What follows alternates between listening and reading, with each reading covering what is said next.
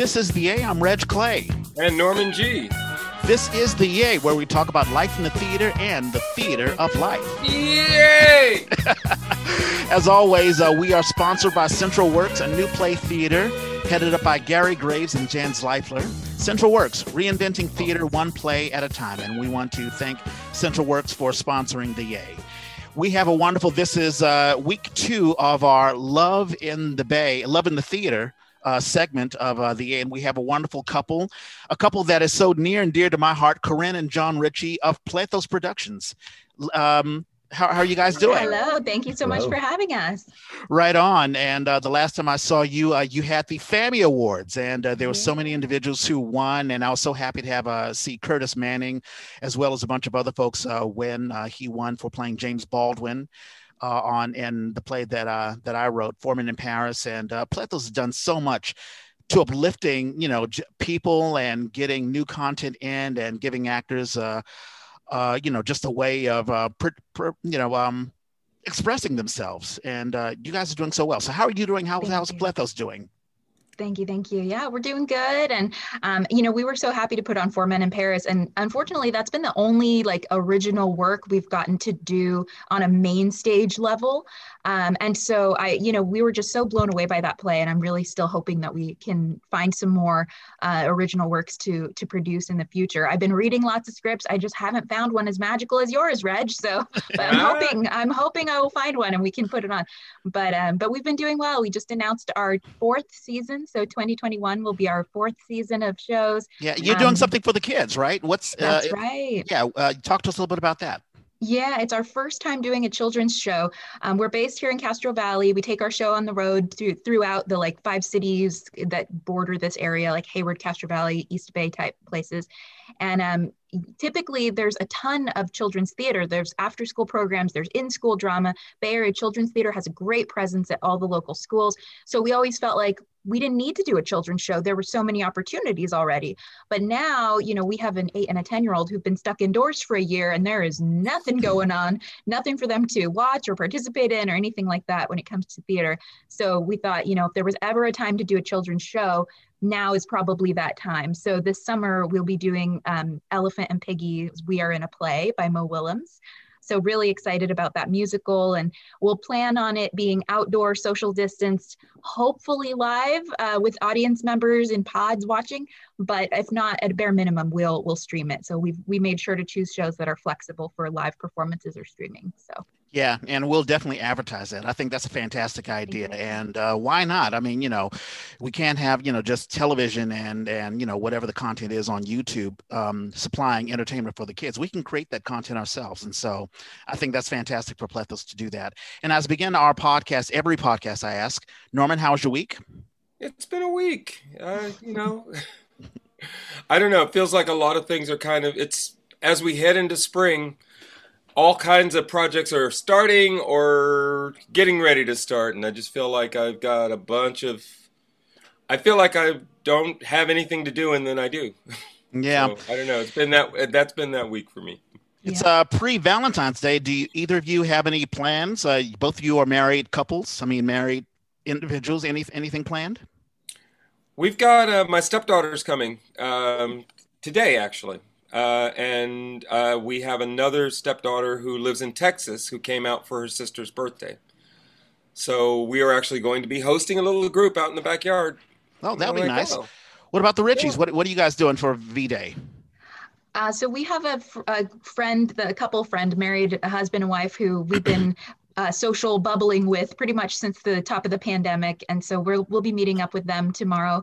We're just going to kind of wander and explore whatever outdoor dining might hold for us. So yeah, that'll be nice. That'll be really, really nice.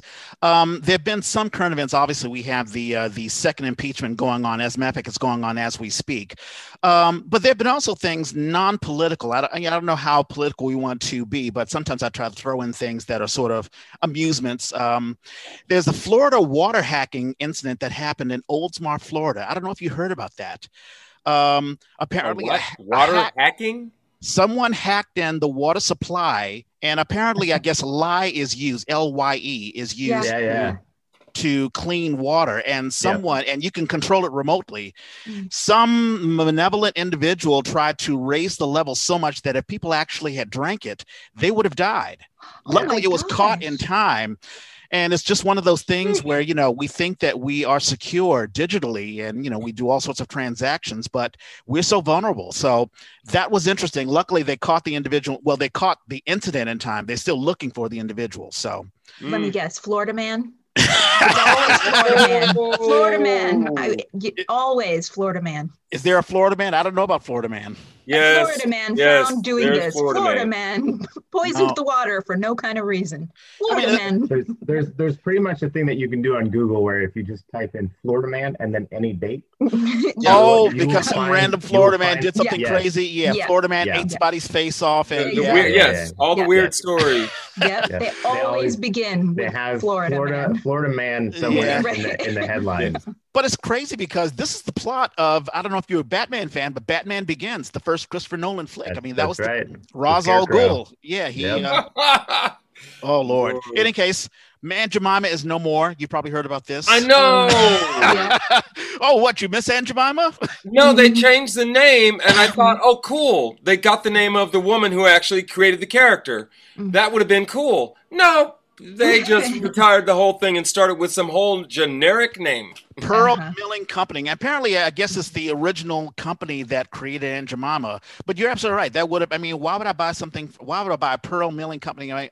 You send your kid to the store, go get me an Aunt Jemima, baking mix. But you can't do that anymore. Anyway, is it progress? Maybe. Who knows? Whatever. There's a new, hard to tell. There's an app called Clubhouse. Yes. I think you may have heard about this, Karin. I guess it's the new thing. Yep. What? Apparently, there's a social app. It reminds me so much of back in the early aughts, where you could post the chat rooms. But basically, it was all just text. This is sort of a chat room, but it's all just it's like a party line. It's like a phone party line. Yep. And you can log in. You have to be invited first, and it's supposed to be based on a certain subject matter or whatever. Right. So who knows if it'll be the new big thing or if it's just, it'll flame in and flame out. It got news on the Washington Post, so we'll see. I know Elon and Zuckerberg, a bunch of the big tech guys are all on Clubhouse now. And I work for a tech company, so they had all of us join so that we could kind of scope it out and see what it's all about. It definitely gives me the mid-90s vibes. It's totally the party line. It's just hop in on your phone, listening into conversations, So we'll see. And then there's Gorilla Glue Girl. Have you heard about that? Oh, please. Must be. Oh, God. We haven't talked so much. We've talked about women's issues, but there's been a thing about Black women's hair and how sensitive that is. We did mention about the Democratic. I think she's a member of the House of Representatives. Yeah, Ayanna Pressley, and she has a disease where her hair is gone, and she talked about how, she was conflicted by, removing the wig and all of that stuff and just showing her true self. I felt so bad about the girl. It's funny, but it's not so funny. To make a long story short, she grabbed a product that she thought was a hair product, but it really is actual glue. No, she knew it was not a hair product. She knew there was no accident about it. She thought it was similar enough to what she was using that maybe it would be a good substitute. Oh, goodness. And her Instagram video, she's like, I ran out of hairspray, but I had this Gorilla Glue spray. So, I thought it would be about the same. And I read it and it didn't say it wasn't for hair. So damn. It's crazy. And luckily, of course, it's one of those things you put something out on the internet and the internet responds, and she got the treatment. I guess she was flown to LA. She's from Louisiana. They flew her to LA and took care of the hair product. And I guess she'll grow her hair back. So I guess it was an interesting story. And that was a weird one. You talked about Florida man. What about Wisconsin man? Oh, tell me about that. I don't know about that. This guy went up on an overpass, went up on a snowbank and up over, and 70-foot drop. Oh my God! Did he? Is he dead? Is he alive? No, so if this was his vehicle, boom, boom, boom, he went sloop, and it fell this way and still landed on its tires. He ended up with broke ribs and I think a broke arm, something like that. But Wow. And a ride of a lifetime. Wow. Jeez. I didn't hear about that. And the last thing that I have, Utah school allows parents to opt out of Black History Month. Did you hear about Right. that? I did, yeah. And We're going to start selecting our histories, huh? it's crazy. It's crazy. So those are the current events. I don't know if any... Well, you missed the big trial, man. You didn't see the Texas trial where the lawyer showed up and it was a kitten. Oh yeah. Oh, that was yes, right. Oh my God! And he can't turn it off, so he's like, "No, Your Honor, I am here. I am not a kitten." Oh my goodness! I am not a cat. Oh goodness, that was so funny. Before we get into an origin story, do we have any thoughts on, I guess, this, what's happening in Washington right now? The one thing that I learned about the Bratenberg test. We've talked about, what is free speech and what is a hate speech, right. And we're getting a bit of a civics lesson as to, what the Bratenberg test, Bratenberg v. I think it's v. Ohio, I think. Basically, in 1969, Ku Klux Klan member gives a speech, and he is sued by a newspaper.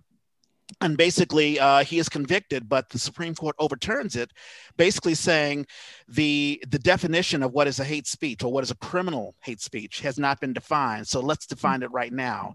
And it's based on basically 3 criteria. One is intent. You have to intend to do it. 2, imminence, the time between you saying it and the actual illegal act of the rioters. And the third thing, the likelihood of violence. So that was a interesting civics lesson that I learned that I hadn't learned beforehand. Any thoughts about it at all? Or, we can jump in, or any thoughts at all about it? Lots of thoughts about it. It's another crazy TV show. I think we all want it over. Yeah, I'm definitely on hashtag make politics boring again. I'm so over it. Like, I'm just ready for nice, boring politics as it always was, dry and uneventful. Man. I do wonder what parents tell their kids if their kids are interested. I know when I was a kid, I first got involved in politics in 1976 when I was 7 years old, and it was during the bicentennial. And I asked my parents, hey, what is this bicentennial and what's going on? And I got a bit of a history lesson. Have there been any conversations between you and your kids? Are they asking any questions at all? Yeah, mine definitely have. Like, our kids, they knew that something had happened at the Capitol. And I think my daughter put it quite succinctly when, I kind of gave her the very quick details of, people are upset about the election. And so that's why this happened. And her response was, well, they need to build a bridge and get over it. Like, wow. Okay. Yeah. All right. I hear that. Does Biden have any more cabinet positions open? I think we got to tell him that. Maybe. I wonder if that comes from her, if she gets that from her mother or from her dad. I don't know. I don't know about that one. I'd say. But there's a lot of sass in our house, so who knows? It could come from anywhere. Any last thoughts, John, before we get into an origin story? I mean, as it pertains to as essentially the impeachment thing, I think we need to be careful lowering any bars about what is and is not free speech. I think that's I think setting a standard as visible as something in an impeachment of a lowering of the standard for restricted speech is something that we should be extremely cautious of. Well, I hope they are. I totally hear you.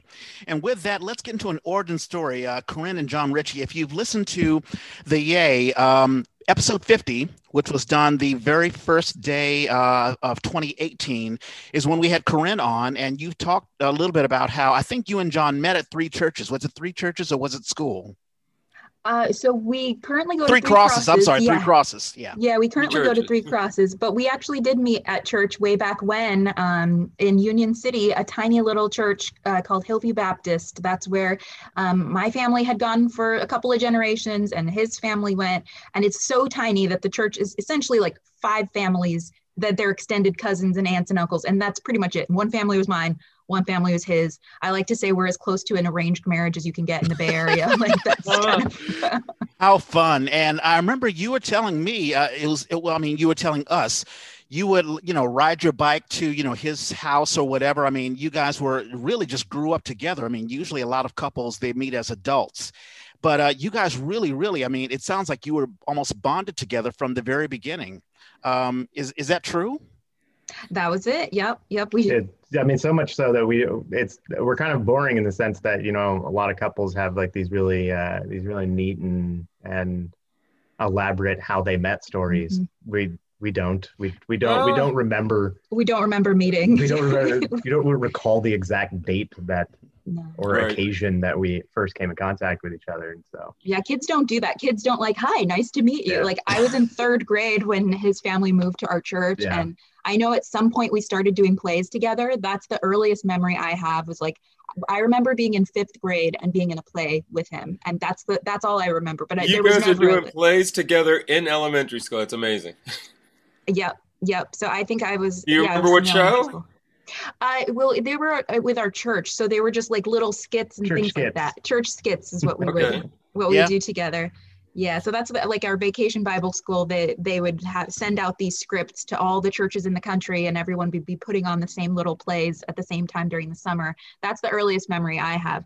And then so we kind of started doing the plays together, and then eventually started directing the plays, and then started writing them. And then next thing we know, like it hit over the course of years. By the time I got to 10th grade, it had already been several years that we'd been writing and directing and producing stuff together. We became the like go-to people, even though we were, you know, kids, but for a small church, they're like, oh yeah, Karin and John, that's their thing. They put it on. So talk to them. They'll make it happen, you know?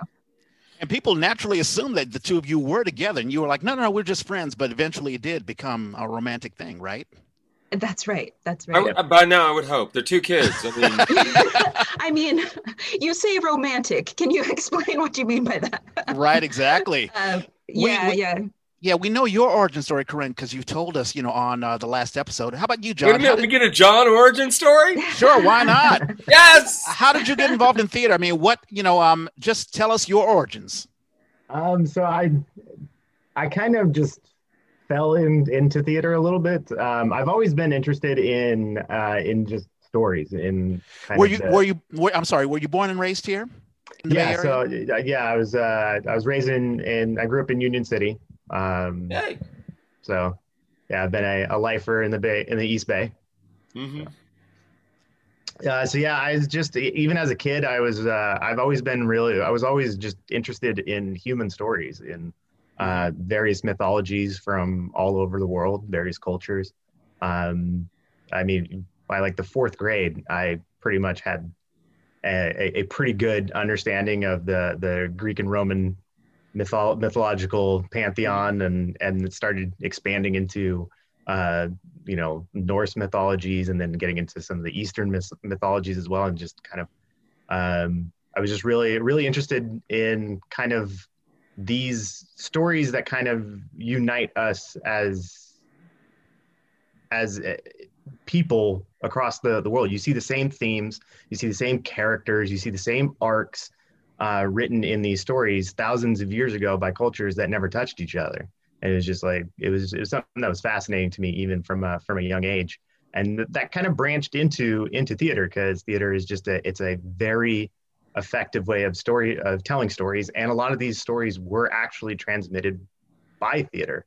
If it weren't for them being converted into plays, some of them would not have survived. Right. And I was just going to say, when you mentioned Greek and Roman mythology, I mean, there were the Greeks and the Romans. That's how theater began, because, you know, you had these festivals, rituals that celebrated the gods. And right. Dionysus, you know, the god of fertility, they had plays, or yep. I don't know if they knew it was called plays. And the first actor, Thespis.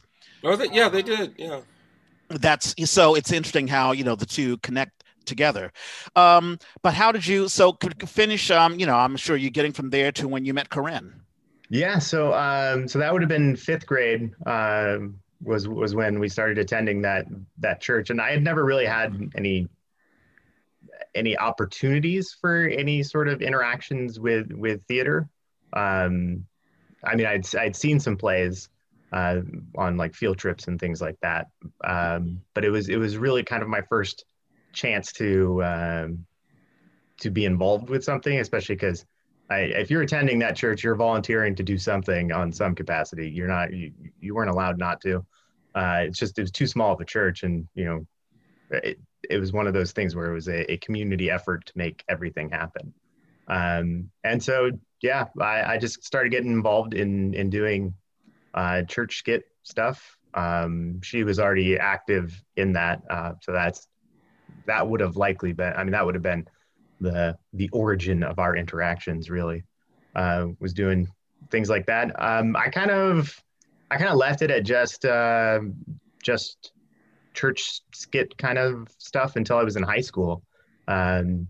I decided to audition for a play in high school. It was Romeo and Juliet, my freshman year, and I didn't really think too much of it. I'd never actually I'd never acted in like a what I would call a real play up to that point. It was just kind of to familiarize myself with that experience and also kind of learn more about. At that point, I'd already been, doing directing and casting and acting in church skits and everything. I was just like, well, what is this really about? And I got cast in the play. And what were you? I was like 4 different extras because there's a bunch of extras in Romeo. Romeo and Juliet is such a large cast show. Right. There's just people standing around everywhere. I was in the opening fight scene. You were one of the servants? Yeah. Yay! I was in the opening fight scene, which was absolutely insane. This is my first show, and our director of that high school, a man I just have a tremendous amount of respect for. He's really what pushed me to kind of do this long term. But he used to do shows in New York on Broadway and off Broadway, and so he's got all these contacts there. And one of them is a professional fight choreographer that he's real good friends with. And so he brought him in, and so we had a professional fight choreographer choreograph the opening fight scene for Romeo and Juliet, and it was absolutely it would have been insane for like a college or for a community theater to put this on, and this was high school. I actually had an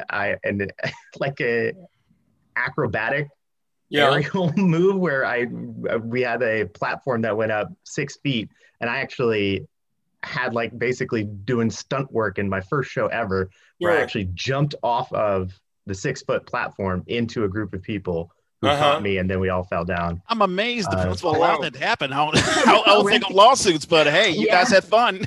So our theater director, he was a bit of a one-man crew, so he had a lot of autonomy because he was going to be able to get a lot of stuff done. But it was one of those things where they kind of just let him do his thing, right?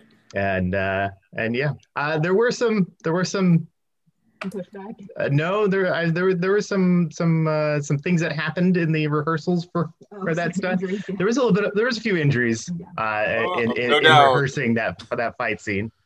But if you're jumping off platforms, yeah. Lucian Vinci was our director at Logan Drama, and he's been a huge supporter of Plathos, and over the years we've kept in touch with him and his wife, and but yeah, he directed us both in shows throughout our time at Logan and was a huge inspiration. Yeah, I mean he's really a large part of where the passion for theater came from. I had an interest in theater before I met him. It was really him that fostered a passion for theater in me. I learned a lot about theater, the history and the functions of theater throughout human cultures and that kind of stuff. And it's a fascinating art form. The more I interact with it, the more I learn about it.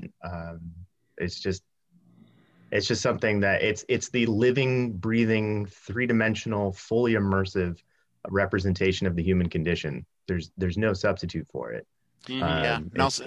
It's like looking at a painting and a sculpture and hearing a radio broadcast all at the same time, and it's moving and it's breathing and it's people, and it's a wonderful art form that I'm in love with.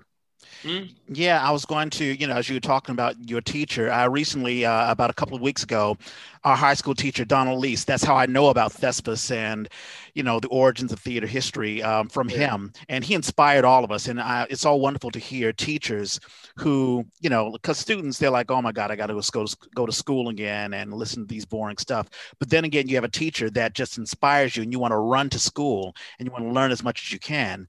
And you realize there's a fire that's lit in you and it doesn't go away. And it's inspiring to hear that. And Norman, I'm sure, when you've taught, whether it be at Each One Reach One or other areas, you realize that once you teach these kids, you can light a fire in them and you can inspire them. There's always something you can do, but it's my theater teacher is on Facebook, and he rarely posts, he rarely responds to anything, but it's just neat to see his name come up every now and then. And whenever I'm doing a show or something, I'm always happy to, throw out that thank you so much. I wouldn't be doing this because if it weren't for you. And I can't imagine what that feels like. I'm seeing bits and pieces of it, but I always end up feeling like I'm sort of in competition. If somebody gets a gig and I don't get the gig, I'm like, wait a minute, how come they... See, you inspired them so much. They're getting gigs. They're getting jobs. It's great to see. It's you can't help but be a little proud. Yeah, I did have a question for the both of you. When I tell people about, because we're talking about love in the theater, but there's three types of love. There's agape, the love of God. There's platonic, platos, I forget what they call it, the love of man, and of course eros, the love of intimate love. But I got involved in theater the same way that both of you did, through the church. It was the church ladies writing up these plays and getting kids to be inspired by public speaking, and also by the love of God. We were teaching stories about, the birth of Jesus Christ and the crucifixion and the apostles and all of that sort of stuff to root us into our connection with God. And, as an actor and as someone involved in the theater community, a lot of times I don't bring up my faith because there are a lot of folks in the theater community who have a community that doesn't push them away, or they don't, make choices. I'm being inarticulate, but a lot of them, church can push them away because, let's say, they're gay or lesbian or transgendered, or, they're of a particular group that are ostracized.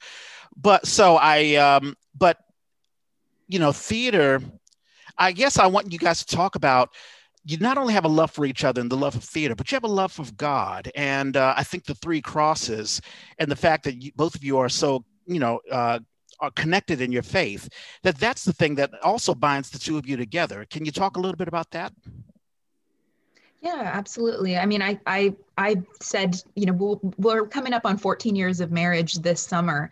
And numerous times, especially at the beginning of our marriage, I've said, I don't know how people who don't have some kind of faith component to their marriage, I don't know how they do it, because it's so hard. Like, there's so much selfishness. There's so much inward, I think our community, our country, our world, our society makes us feel like, well, if at any point you're not having fun, then it's not worth doing. Or if it's not working for you, then, go find someone who is. And there's just, but I think it's just so the opposite of what we learn in the Bible, what we learn at church, and what we learn from our fellow church community, where the commitment is serious, and the commitment is not just commitment to one another, but it is a commitment that you're making with God as well.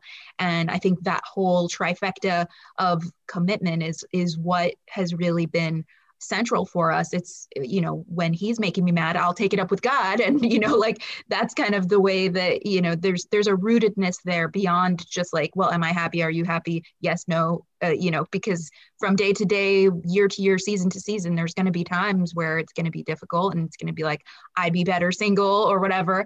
But that faith component, I think, has been a huge part of letting us know that there's something beyond just my happiness, his happiness. There's so much more to marriage and a life commitment.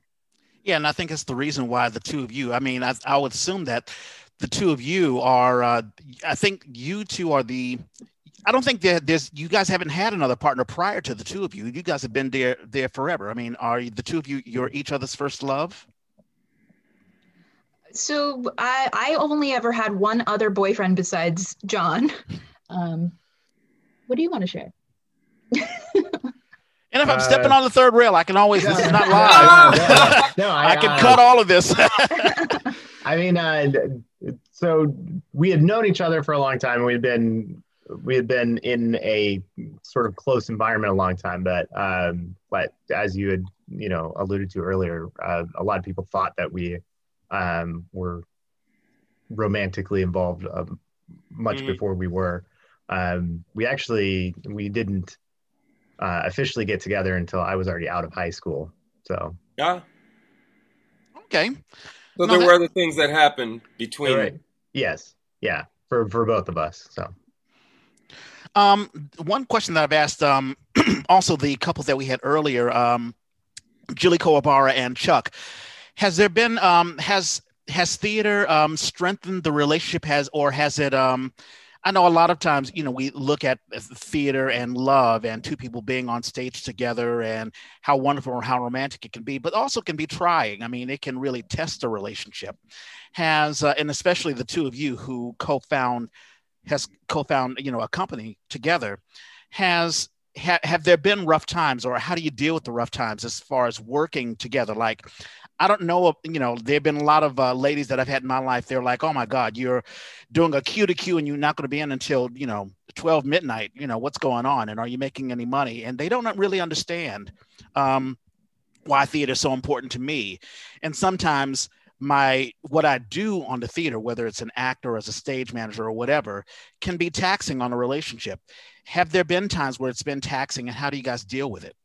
Do you want to handle that one? Well, sure. Anything has the potential to tax a relationship. I mean, that's just the nature of how relationships work. Is there's so many intersection points with so many other things in life, with work, with hobbies, with other relationships, with friendships, with other family relationships. There's so many different things that come into play when you're trying to connect two separate individuals into a single life together. I think sort of the way that I look at it, as far as having something as time consuming and resource consuming as theater, being a part of the relationship, especially because even before we started Plathos, Karin was involved in some shows like Berkeley Playhouse and such. And the way that I see it is, if she were interested in this creative outlet for something that she was interested in for some amount of like sort of creative fulfillment, if I were to oppose that because I wanted to, because it was going to take her away from the house and away from, spending time with her. If I was going to take that fulfillment away from her, it's my responsibility to essentially replace it with something else. And if I'm unable to do that, then I've left her at a deficit. Wow, that's a great point. That's a really good point. And it helps me out as well, because it takes that pressure off of me. This is something, this means that I don't have to. If I can encourage her to do something where she's going to find fulfillment, I mean, nobody is going to ever be able to 100% satisfy another human being. It's not possible to do that. And if that's sort of your standard for life, you're going to fail. So if I can find something that is a seamless kind of way to fold that into the relationship, simply by supporting her in doing something, then that's a level of satisfaction that I don't have to provide for her. So that, if you use the 80-20 rule, if I allow that to fill some of the 20 that I'm not able to provide, then it makes me able to more concentrate on the 80 that I can do. Yeah.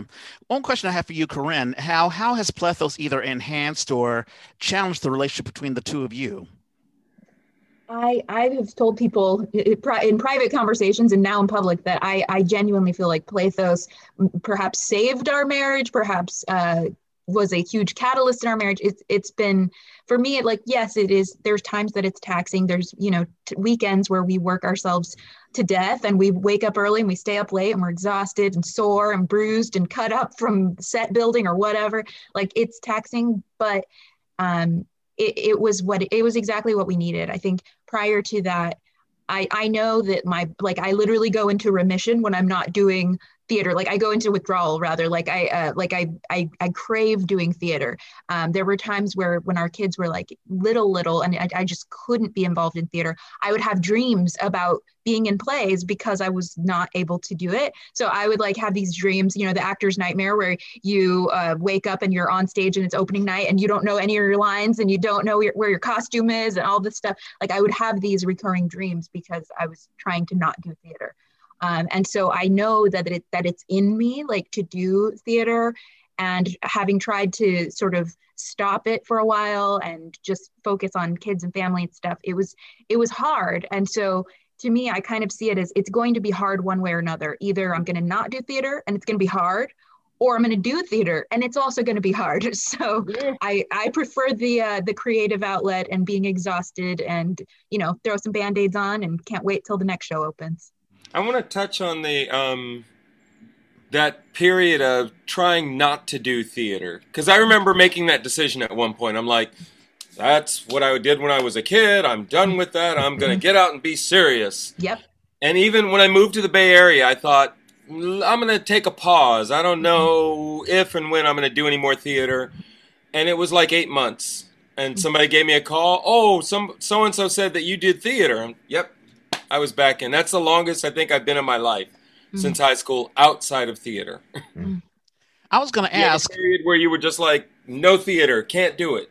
Yep. I'm sorry. I was just going to ask how's it been with the kids? I mean, are they enjoying, the life of being kids of theater parents? Are they eventually going to be involved on stage? Maybe you have budding actors in the future. That's right. Yeah. They've actually been in plays already, not with Plathos yet, but at Three Crosses, they do huge productions there. Thousands of people come to watch these fully staged performances, which are amazing. So I did a couple of those, and I brought the kids in with me. So they each were in a major Christmas production, and then all three of us were in Beauty and the Beast that was at Three Crosses, and John was helping out backstage for that show as well. So, and then this summer they will make their Plathos debut. Both the kids will be in Elephant and Piggy. Nice, really cool. How is it balancing parenting with with I guess handling Plathos, especially when you guys are in a production? So I'm mostly gone when we're in a production, so that's a John question. I mean, it's no different than, from that aspect, it's no different than, if she were out doing anything else. It does get a little bit tricky when we get closer to showtime. Like the Q to Qs and Paper Tech and that sort of stuff, yeah. Especially for, a lot of the shows I've done sound, and, when we're building sets, when we're doing the tech stuff, and when the shows go up, we've both been at every performance. Yeah, so when we're both needed, that's the trickiest part. Yeah, I guess that childcare comes in. I should say both of you kids are very well behaved. I mean, you guys have done an excellent job at child rearing. Thank you. It's really sweet how proud they are. Like JL, I've heard her bragging to her friends, my mom owns a theater company, and she's very proud, and I know that they enjoy when it's performance time and they get to be backstage, and they've made some really cute connections with the actors, especially because at 10 and 8 they are actually closer in age to some of the actors than we are, and so there have been some awkward moments where they're like, you play that video game, I play that video game, and then next thing you know they're playing. So no, that's awesome. Yeah. I did have a question about because I know the only way that I can relate to working with a relative or let's say a close person while doing business, and it also involves arts, like me and my dad, prior to me getting involved in theater, when I graduated from college, I stayed away from theater and I was only involved in music. And me and my dad are very close, but a lot of times we would clash professionally. Like I'd say, hey, we should do this music, or I wrote this thing and we're not producing it. What's going on? And of course, dad was the leader of the group. And so sometimes we bumped heads, but we also knew how to patch things together. I'm sure the two of you go through that as well. Let's say selecting a piece, let's say auditions. And let's say John may like a person, you may not like the person, or, you have different concepts of what to do. How do you mesh that with also, it's one of those things of taking off one hat of being professional and also putting on the hat of being in a relationship and being loving and caring to one another. Some people can do that with ease. Some people have a really hard time with it. I'm sure you two of you clash professionally sometimes, as all people do. How do you mesh that with still holding on to the relationship? Well, luckily we have a great board of directors that helps with a lot of that, so that no decision is just me or just him or, just somebody else. We try to make, whenever there's things like that we just can't quite figure out, especially with 2020 and 2021, really, we had to make a lot of really hard decisions. Do we try to go live? Do we not? Do we stream? Do we not? How do we deal with the safety issues that we've never had to encounter before? And some theaters are just shuttering and not dealing with it. And others are going, no, we're going to go head on one way or another. So there were a lot of hard decisions, but thankfully our board helps with a lot of that. But, there are times where, we're different. I love musicals. I think John would be just fine in a world where musicals weren't a thing. So that's going to be an ongoing thing. Currently, the hot topic issue is Waitress. Right now, Waitress is not it's not available to put on for like licensing and rights. But I'm on the wait list because as soon as it's available, I want Playthos to put it on, and John hates it. So we'll see what happens. There's going to be some tug of war over Waitress. Is Waitress a musical? I'm not familiar with it. It's a musical. Yeah. I guess I'll be hearing about it. John, I'll ask you this question, both of you, but I'll start with John. That also deals with finances, like where to put the money and where to how to handle that. So how do you? And I think Plethos has done an excellent job. I mean, there have been a lot of theater companies that are new. They blow, let's say, I don't know, a couple of $1,000s, and then the money's gone and that's it. It's folded. But Plethos has done very, very well. But I'm sure those are conversations that the two of you have. How have you, has there been any difficulty with that, or is that something the board also handles as well? We have an amazing treasurer. She has done a fantastic job of making sure we are never out over our skis. We have always bitten everything off in really small chunks. We limit the amount of things that we finance. We try to concentrate on purchases. If we can't purchase it, we try to come up with a reason why we don't need it. There have been things that we've had to finance, and we make sure that the payments for those things are top priority. So if that means not spending, elsewhere, it resets your sort of priority list, and what you think you might need, you probably actually don't need. Put in a lot of sweat equity so that we don't have to spend. It's also really concentrating on sort of our sustainability model is kind of based a little bit off of things that we can reuse. Resources that we can purchase one time and use every single show. That makes for a very cluttered garage, because you guys don't have We have a storage unit now, though.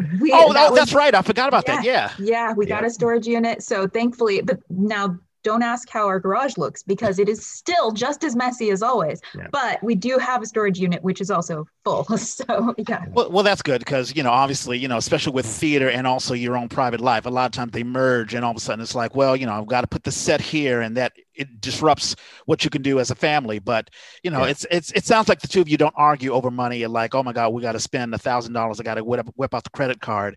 It sounds like you guys don't have arguments like that. No, yeah. I mean, in our private marriage, we're not in debt, and we've made sure to keep Playthos the same way. So we don't have these crazy credit card bills that are, racking things up. The financial model of Playthos was crowdfunding. So we raised $5,000 with an Indiegogo campaign in over the course of 30 days in 2017.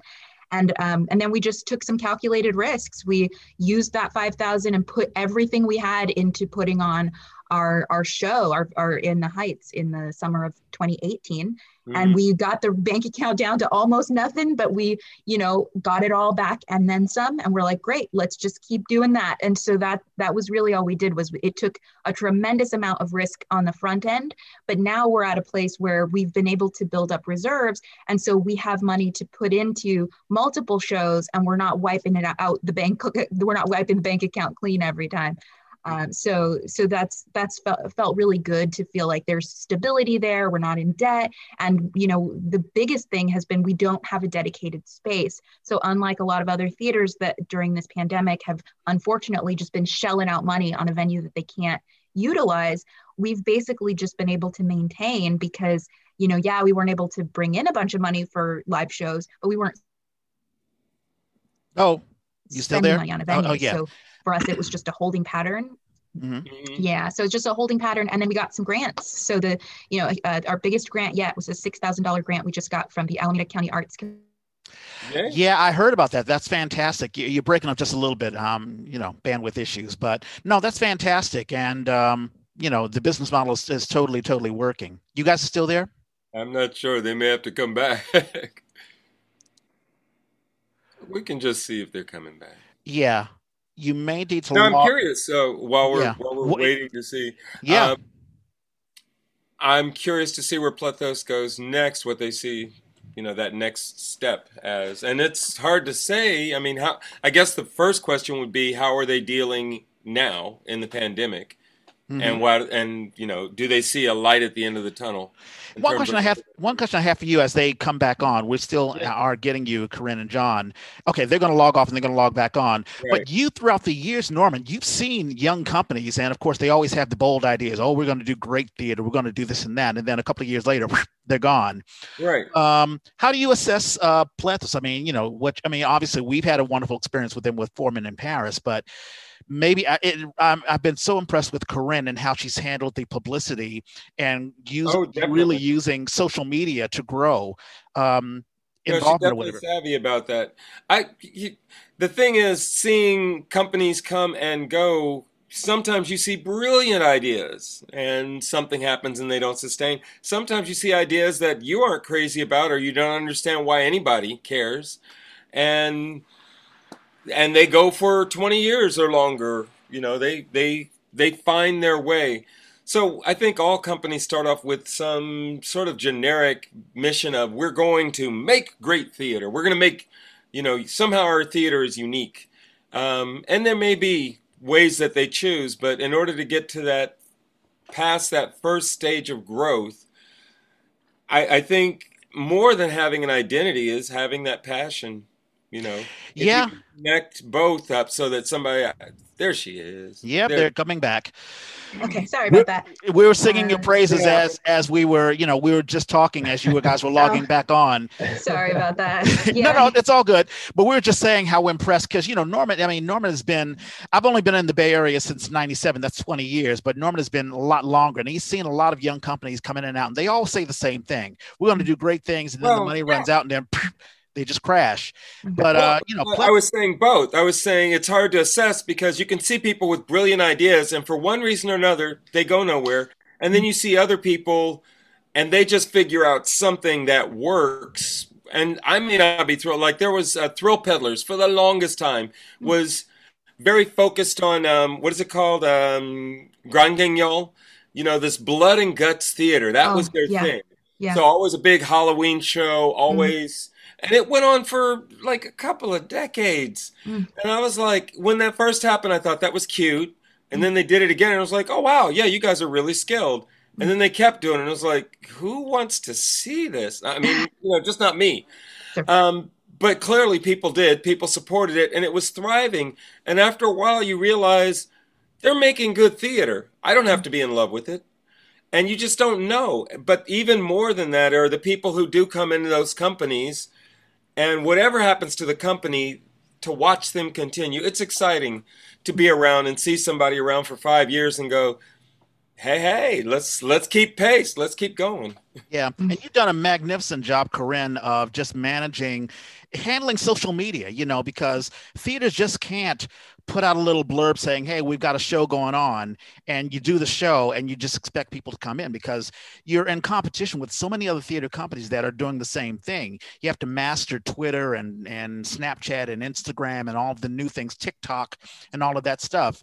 And I think you've done it. I mean, I think, and it's a struggle for a lot of other theater companies. I mean, we talk about Off-Broadway West that had been run, I think, maybe for the last 15 years, but they are no longer in existence because, they couldn't bring in new audiences. So I think Plethos has done an amazing job mastering this new technology, which is changing as we speak.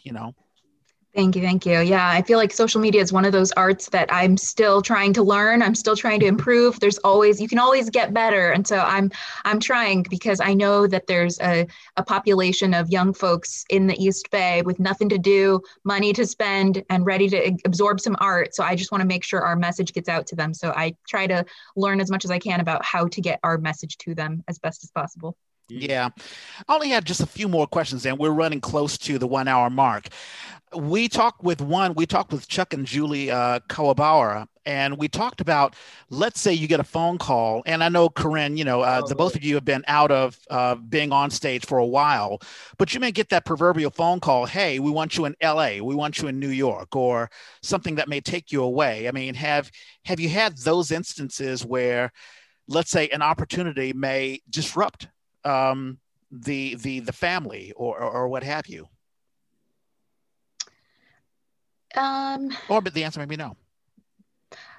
There haven't been any major ones. I mean, probably the biggest disruption was, when I was in the Berkeley Playhouse show, that I was working 40 hours a week, and then I was doing 40 hours of the show. So I was gone 80 hours a week. And so I was just never around. And so that was definitely the biggest, like when I think about, what I wanted so that was years before I started Playthos. And so when I did start it, I thought, that was an amazing experience and the show turned out incredible, but that was more than I was able to balance. Like, to me, the balance was way off. I was just never home. And so I'm like, even when we start this theater company, there has to be balance. I can't do, 7-day-a-week rehearsals. I can't do all day, every day, weekends and weekends on end forever and ever. It's just, it has to be shorter. It has to fit into our lives. And so that is something that I've taken really seriously with when we schedule out our shows, is just, we don't do the 3 months of performances. We keep them short, and we don't rehearse 7 days a week. We don't have full days, full weekends, months on end. We keep it quite short, just so that it's not a huge intrusion into our lives. And but if the, hypothetically, if some big acting or performing opportunity came up, at this point, I feel confident. I would just be like, nope, Playthos is what I want to do. Sorry, LA, New York is going to have to wait. This is everything right now. Yeah, but it can also happen on the other end. Let's say the day job. Let's say, John, you may get a call from, I don't know, either your office or another office saying, hey, we love your skills. We want you to work in, I don't know. There are a lot of folks who, I was looking, there was another thing that happened in the news. The electoral college will be changing in 2024, and because people are leaving. People are leaving California. People are leaving to go to the Midwest. Yep. There's Tulsa, Oklahoma. They're actively campaigning in California saying, hey, come take a job here. We'll pay you $10,000 to relocate. Yep. So you may get the proverbial, yeah, they're doing it. I don't know if I want to. I mean, it sounds like a great incentive, but do you want to live in Tulsa? I don't know. I do not want to live in Tulsa. I wouldn't mind, actually, but nothing against you, Tulsa. Nothing personal. It's just, I've been there before, and no, I wouldn't want to live there. Well, I'm a big Hanson fan, and Tulsa is Hanson headquarters, so I have no problem. If we need to go to Tulsa, me, Hanson, we'll hang out. Great. But John, let's say you get a call from, I don't know, hey, we want to relocate you to Dallas, Texas, or something like that. It'll rip you away from the Bay Area community, and it may change Plethos. I mean, what if that were to happen? I mean, it would be just a situation where I'd have to take into consideration all of the aspects at the time. And a really lame answer, but it's hard to answer hypotheticals sometimes. But Oh, I mean, sure. Plathos actually has pre-Plathos. It would have been an easier decision. Post with Plathos as a thing, especially as I mean, we have an interest in trying to acquire a permanent space, Right. Yeah. and if we're able to do that, then I mean I mean we have our home here. We have our kids have friendships here. We have friendships here. If we had a theater here, I mean, those are roots. Right. Um, you don't just you don't just pull those up. So Yeah, yeah, because it really is about the community, and it's one of the things that we emphasize on the Yay. It's not just putting up a show, but theater is really about growing the community yeah, and defining and refining the community, especially when you do have people people who move away.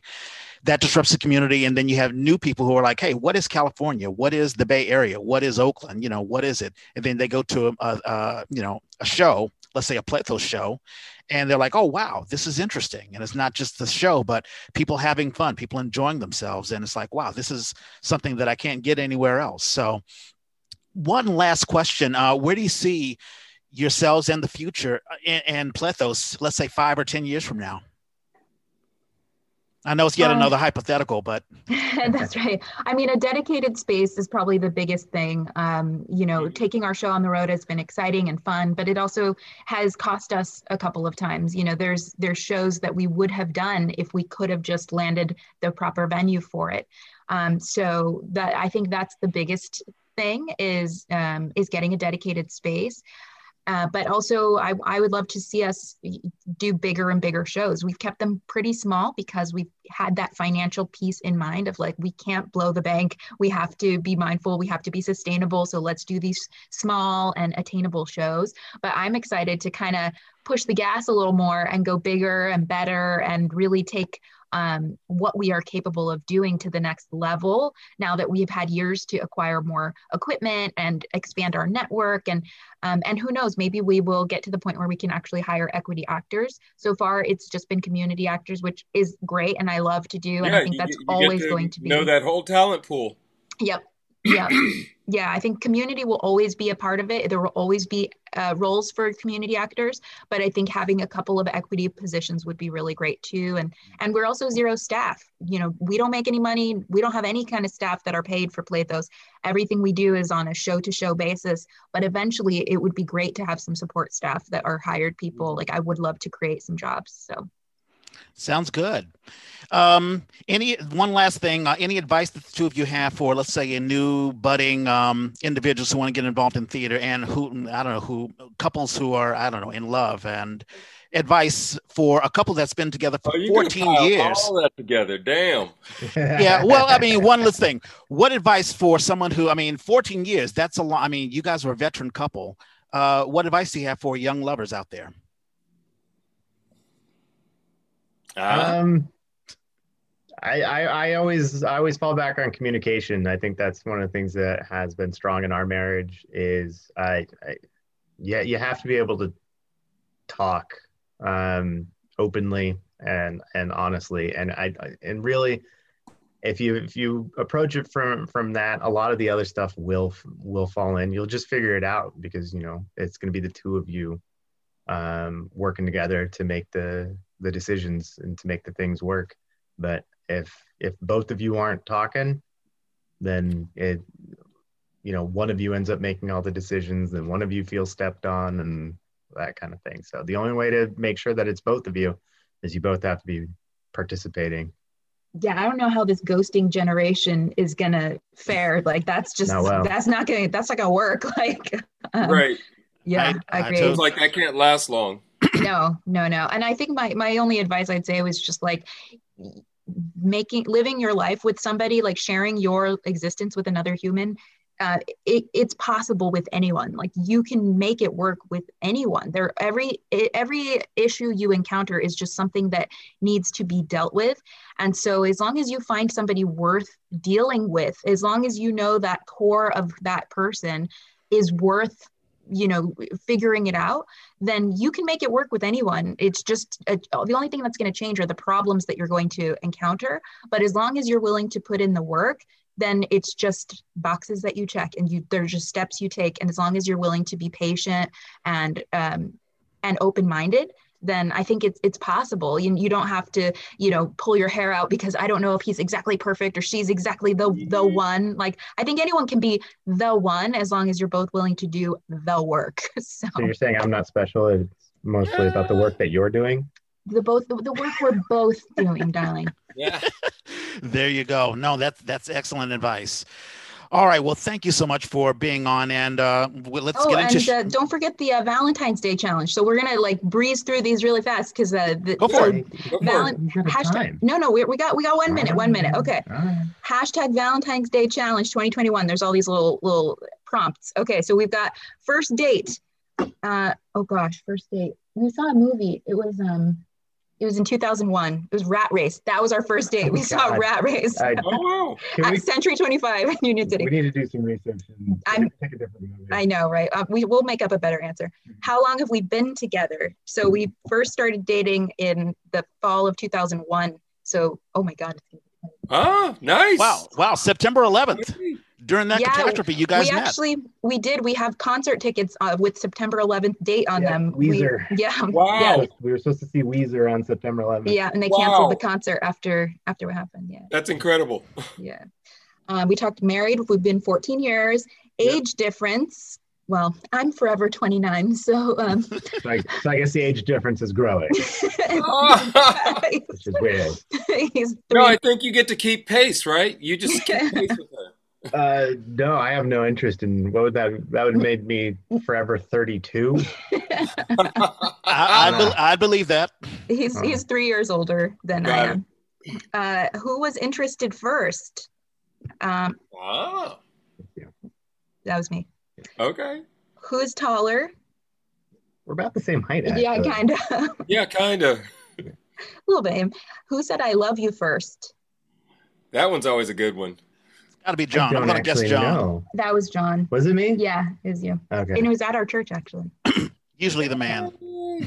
Most impatient. Ooh. Depends on what. That one's not easy. It depends on what it's about. We are both very patient about some things and very impatient about others. Yeah. That's funny. I don't know. That's a hard one. I'm not sure. I feel like a lot of couples are like instantly. You. We talk through so many things. Yeah. I don't know. We're both pretty patient people, I think. Who's most sensitive? That's definitely me. Yeah. Aww. Who's loudest?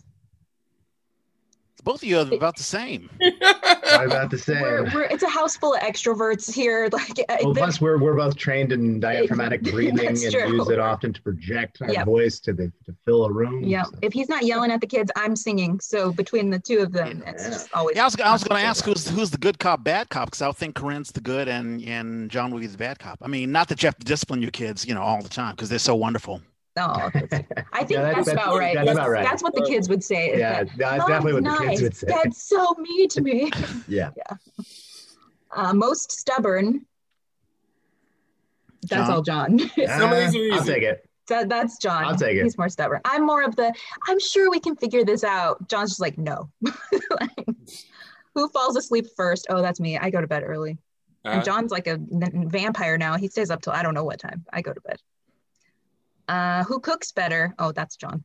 Really? Oh, yeah. nice. That's shocking. Especially during work from home, man. Yeah. Now that I've got all day to cook, I could spend 5 hours on a rack of ribs. Oh yeah. Way to slow cook using our oven over the course of 4 days, he would do it. I would do it. Otherwise, I'm like, if it's been 40 minutes, it's too long. I'm not doing this anymore. Yeah. Better morning person? That's me. I wake up, hit the ground running. John, if he wakes up at all, You shouldn't ask me questions before noon. It's true. Better driver. John's going to say him, except he's hit more things. So I'm going to say me. And that's when I think most couples disagree on. Yeah. I loved an answer I saw. It's like, if you mean in a drive a Model T kind of way. Now, are either of you a backseat driver or a side, like you're sitting on the side seat and you're like, no, go there, go there. What are you doing? No? If either of us is, it's me. I just pump the invisible brake because I'm like, why is he going so fast? We're so close. You don't know how many accidents I prevent. I'm like, they're stopping. I've never hit another car, so He's hit poles. My wife grabs for the non-existent handle. Yeah, right. I keep seeing this, and I'm like, what are you reaching for? Oh, my God, right. I'm just hurting. That's funny. Most competitive, that's definitely John. I'm not a competitive person. I'm like, can we all win? Can we all get trophies? Like, I'm not. I would say you're a competitive person, Karin. Funniest, I guess. The kids would say John because he's the silliest, so. I don't know. During the Fammies, you were pretty good, Karin. I got to see as much of a performance for you. I mean, you're doing pretty good. Thank you. Where do you eat out most as a couple? Oh, we kind of go Top Thai just because we live a few houses down from Top Thai, so we're there pretty frequently. Nice. Do JP's a lot. Yeah, JP's. We're there a lot. Who's more social? Me.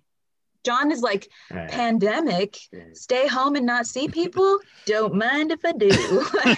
Don't threaten me with a good time. Yay. Whereas I'm just like crawling the walls, and this poor guy has to deal with me because I'm just pulling my hair out because I need to. I literally just like walked with my neighbor walking her dog just to get human interaction. Yep. Yeah. Who's the neat freak? We need one. I don't think we have a neat freak. No. John just wants everything out so he can see it. Like, as long as I can just see everything, I know where it is. So then, whereas I'm like, just throw it anywhere so that it looks kind of neat. But, I don't know. The room is looking pretty clean. I mean, that's a I don't see, the bed is even made up. Oh yeah, look at that. Boom. I would say I wouldn't call either of us a neat freak. I would say I am neater because I actually believe that everything has a place to be put and should be put away. Isn't that an amazing concept? She just thinks that like if it fits, that's its place. I'm like, no, that's not how that works. Oh my gosh, there's a little more of these than I thought. Okay, first kiss. Where was the first kiss? Oh, it was in our friend's car. It was in the backseat of our friend's car. Oh yeah. Sorry, Chris. Yeah. Who plans date nights?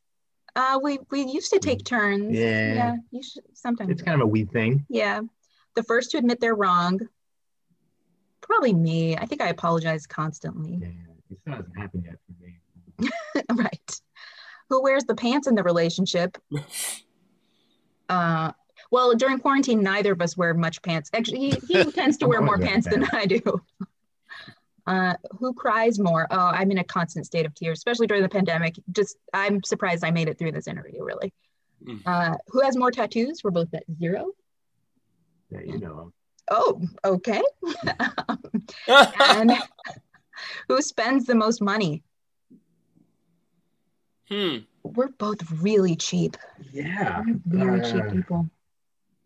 I mean, neither of us is going to cop to this. I buy more frequently. I do all the buying for our house. So I'm just based on like sheer transactions. Doing the shopping. Probably me. Yeah. We went to the same school when we went to Logan. Oh, yeah. And furthest we've traveled is Israel. And who drives? We both drive. So, okay. Valentine's Day challenge done. Sorry. Nice. Thank you. Yeah. And this is a challenge, and people will be logging on to the Yay to get the answers from Karin and John. So that's a nice little tie-in. So very, very cool. Birthdays. Norman. Birthdays. A woman. It's so funny. I want to say a young woman. A woman I went to high school with. So clearly not a young woman. But we did theater in high school. Sue Lim is her birthday today. I'm going to skip some because I think you may have them. Ian Walker I'm definitely going to take because he's my buddy and it's his birthday. Ian. Yeah. Yeah. And Baruch Porras Hernandez. I think it's the first time I've ever said his name all the way. And we've known each other forever. He's an amazing theater artist in the Mission District now. And we met doing a playwrights selection committee. Danny Martin, amazing, wonderful, fun actor, really giving guy. Luis Valls, somebody I went to San Francisco State with. His birthday is this coming this week. He always has barbecues. He lives like 2 blocks from Ocean Beach, and he has barbecues for his birthday. This is the best weather ever for his birthday. Normally it is, you're sitting out there freezing. But he always, he's been doing it since we were in college. I will skip that one because I bet you have it. Jeff Dunn is a producer, I want to call him. They actually, he and his wife Susan have a theater company in Alameda, and they do mostly readers theater. Incredible stuff. Jim Kleinman is in Hawaii. His birthday is this week. He is the executive director of Playground SF. I got a couple more. Ngayo Bellum is somebody I went to high school with, and he calls himself the big rock. What is it? The big chocolate mountain of joy. He's always been a big, large man. He went into comedy out of college, and most of the time you know somebody like that, and you're like, well, that's cool. We graduated like 30 years ago, and this man has a beautiful career in comedy. Oh. I've always been so like, wow, I can't believe I saw somebody do that. Craig Niebauer went to San Francisco State with as well, his birthday. His claim to fame these days is that he is the dad of triplets. I'm like, holy cow. And I will not do my final one because I know, Reg, you have it. Well, you already took some, like Danny Martin. Danny and I were on stage. We did 110 in the Shade at the Douglas Morrison Theater, where I was Bill Starbuck, and he played a cruel character, which is tough on him because he's such a nice guy. He's a sweetie. Yeah. He is a sweetie. Gary Graves' birthday is today. He is the co-artistic director of Central Works. He is 65. Some folks don't put their age on there, but Gary's looking really good at 65. He really takes care of himself. His birthday is today. Happy birthday, Gary. Also, a good friend of mine, his wife, Joanne Lorenzana Blauer, her birthday is tomorrow. She's actually a Philippine actress and actually cut a bunch of records during the 80s. She was pretty big stuff in the Philippines. And then she came to America, fell in love with Brant Blauer, and he and I acted in The Marriage of Bette and Boo. And he's a talented guitarist. And so I want to give a birthday shout out to his wife. Her birthday's tomorrow. You mentioned Danny Martin also tomorrow. Ava Tong, who is heavily involved in, I think, Bindlestiff. It's someone that I've never met, but I've seen her on Facebook. Also tomorrow, Rachel Dethridge. I also acted with her. We did Candide, my one and only time doing an opera. And she has an amazing voice. And we also did it on the DMT that was directed by Michael Muhammad. And I forget who the musical director, we had him on. I forget his name. But in any case, Rachel Dethridge, her birthday is on Valentine's Day, the 14th. On Monday, Jonathan Rice Williams, I think you saved that for me. Yep, I did. He is the artistic director of Tabard Theater, and we had him on, and he was very, very gracious with his time. You mentioned Jim Kleinman, whose birthday is on Monday. Let's see. On Wednesday, Richard Wenzel. I've done a lot of work with the Playwright Center for San Francisco, and Richard Wenzel, he's one of the regular actors there. He's a fantastic guy, and I want to get him on his birthday is Wednesday. Also Wednesday, Paul Plain. Paul Plain is an actor. I acted with him in Women on the Verge of Nervous Breakdown. That was at the Town Hall Theater. Fantastic actor, really tall guy. He's like 6'5", I think. Yep. And the last one that I have, I know we're running a little long, Kim Donovan. The incredible Kim Donovan. And she is a veteran actress, and I just can't wait to see her on stage again. She of course was in Foreman in Paris. She was also in All the Way, which was at the CCCT. I think she played Lady Bird Johnson. Stage Kiss. She's done a bunch of stuff. So that's what I have. Let's do some shows. Karin, do you want to promote anything? What's up next for Plethos? Oh, they're gone. I think they're going. I think they're going to log back on.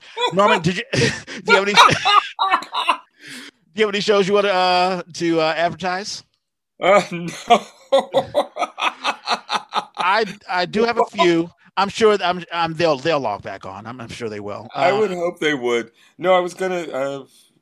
No, So I don't have a show to promote now. Priya Gayadeen, who of course was our Velvet, and she's been heavily involved with Plethos stuff. She has a Valentine's comedy gig, which will be tomorrow, 8 p.m. Eastern Standard, 5 p.m. our time. And there is a Facebook link, and I will send that to folks. Cool. Did you get to do? Didn't she do a bit for them before performance? She's been doing a lot of comedy things. Plethos has had a bunch of Friday Zoom performances, and Priya has been doing a lot of comedy, which is something. It's a personality that I've never seen from her before, and she did pretty good. Matter of fact, she did a bit. Sense of humor. Yeah, she had a bit. She did a bit for when they did the Family Awards. Oh, okay. So I'm glad. So Lamont Rigel. So we're getting a lot of posts from individuals who want to talk about certain subjects or whatever. We're not going to get into because we're running long anyway. But Lamont Rigel is an author, and he has he's written a book called Hidden in the Shadows. He says my first two books are. Our internet keeps going out. So sorry. Okay, so that's Karin and John. Okay.